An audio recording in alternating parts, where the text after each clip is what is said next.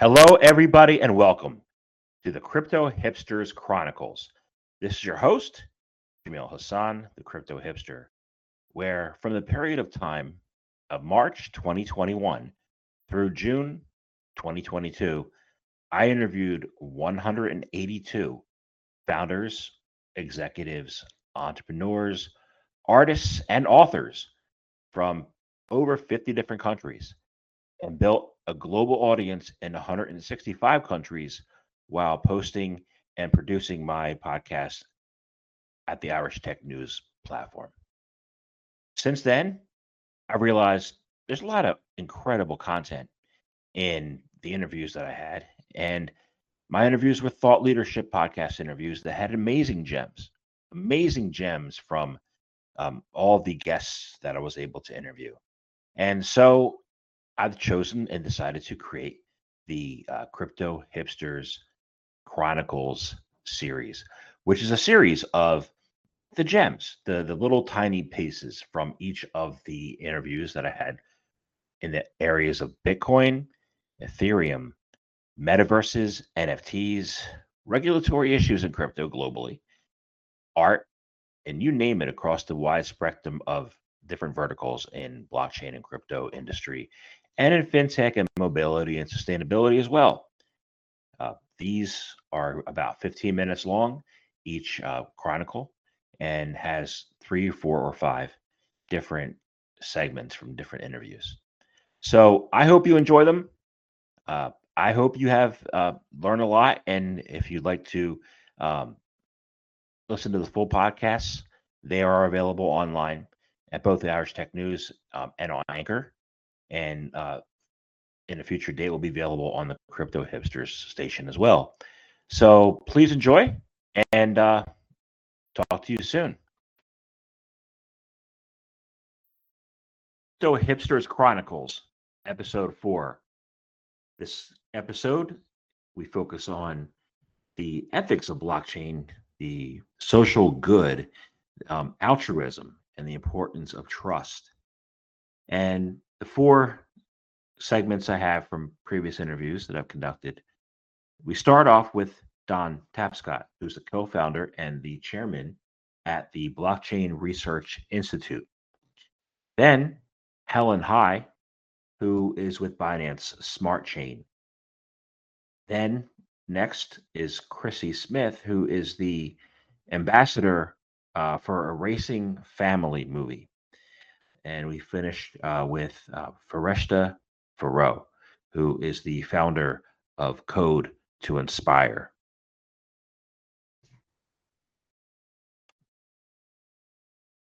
So this is the big challenge today, is finding the leadership for bringing about a change like this. And that leads to my next question. The U.S., especially the SEC chief, right, is often in the news calling all cryptos securities. And it looks like they're trying to apply this 100-year-old, methodology, the security laws of 1933 and 1940 to digital technologies, right? What paradigm shift needs to occur with these regulators, with the banks, so that they can look at crypto and look at as maybe adoption or side by side working together? How can we help to get them there? Yeah. Well, there's a new paper which we're releasing this week from the Blockchain Research Institute. We're releasing it public, that argues that securities are one of 9 types of digital assets. And you need to have a clear taxonomy to understand the differences between each of these. And, I'm quite befuddled, actually, by the SEC, because Gary Gensler, who's the head, is quite knowledgeable. And he taught a course on blockchain at MIT. I know they use my book and the TED Talk. And then he comes out and says stuff like this. So, and it prevents them from doing all kinds of totally sensible things that would help build an innovation economy and would avoid problems. Like, why can't you have a Bitcoin ETF in the United States, or an Ethereum ETF, or an ETF representing a bundle of assets that would treat it, sure, as a security. Where investors could just phone up their broker and say, I want to buy some of that, all fully regulated, fully compliant. This is possible in Canada. So I don't know. I've never met the man. We'll send him a copy of this paper. I hope he enjoys it. But it strikes me as odd that you find someone who's quite knowledgeable, and then he gets in there and the machine somehow changes the way that he views things. And you spend enough time with people who are threatened by this change, and you may end up changing your point of view. I don't know honestly what happened, and it's wrong for me to even speculate about it. But I think that the problem is not just one of lack of knowledge. The problem is one of old paradigms die hard. And, we've got this entire system that's designed to view things a certain way, to have a mental model of what this is all about. And countries that find the leadership for change are going to be the ones that get ahead. Finance charities helping its causes achieve freedom. Why is blockchain technology an important part of achieving that freedom through social good and the creation of trust? Jamel, this is a great question. First of all, for years, charities and nonprofits have grappled with trust issues from speculators and donors. Building transparency has become more important than ever for charity organizations.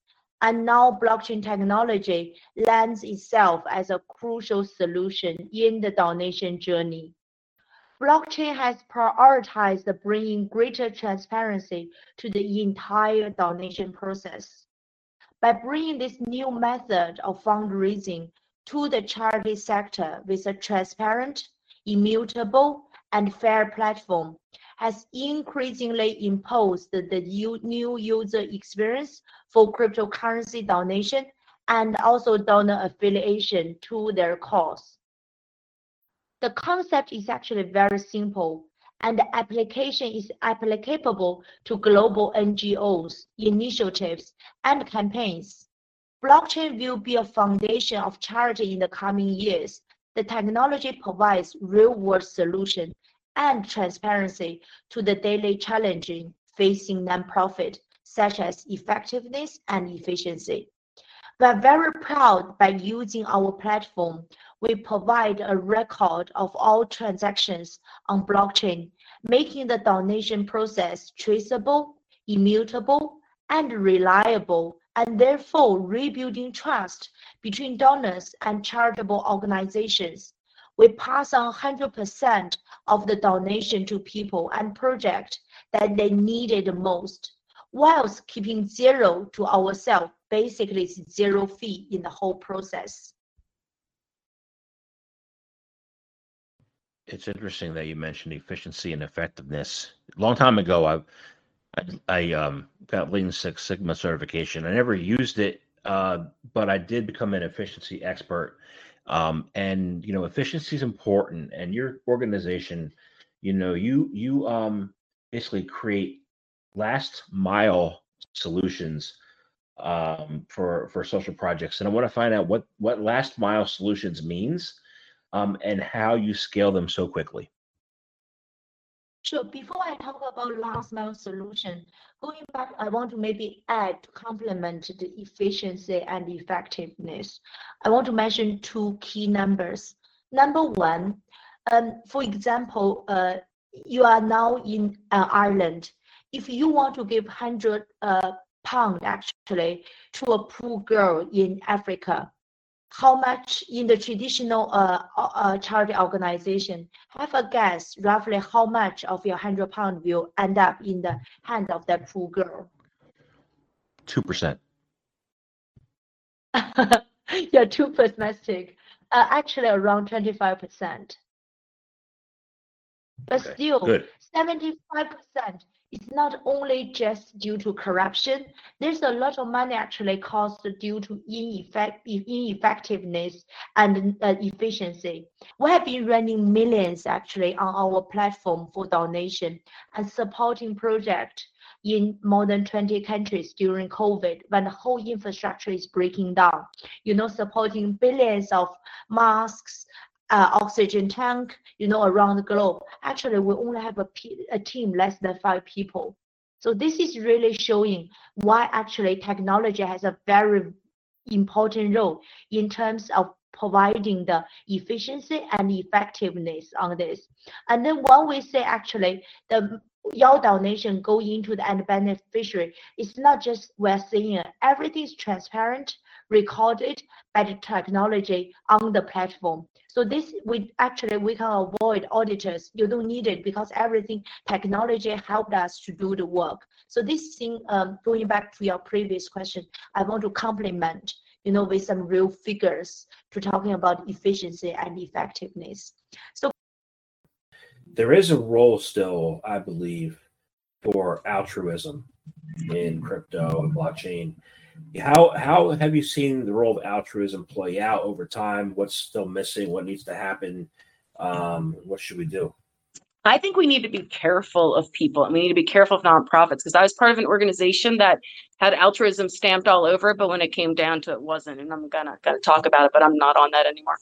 But altruism, I think, and collaboration are going to be so big in this, because we've seen that competition and capitalism, which is just competing against each other. Humans competing against each other is not going to help us. With global warming, it's not going to help us communicate with artificial intelligence.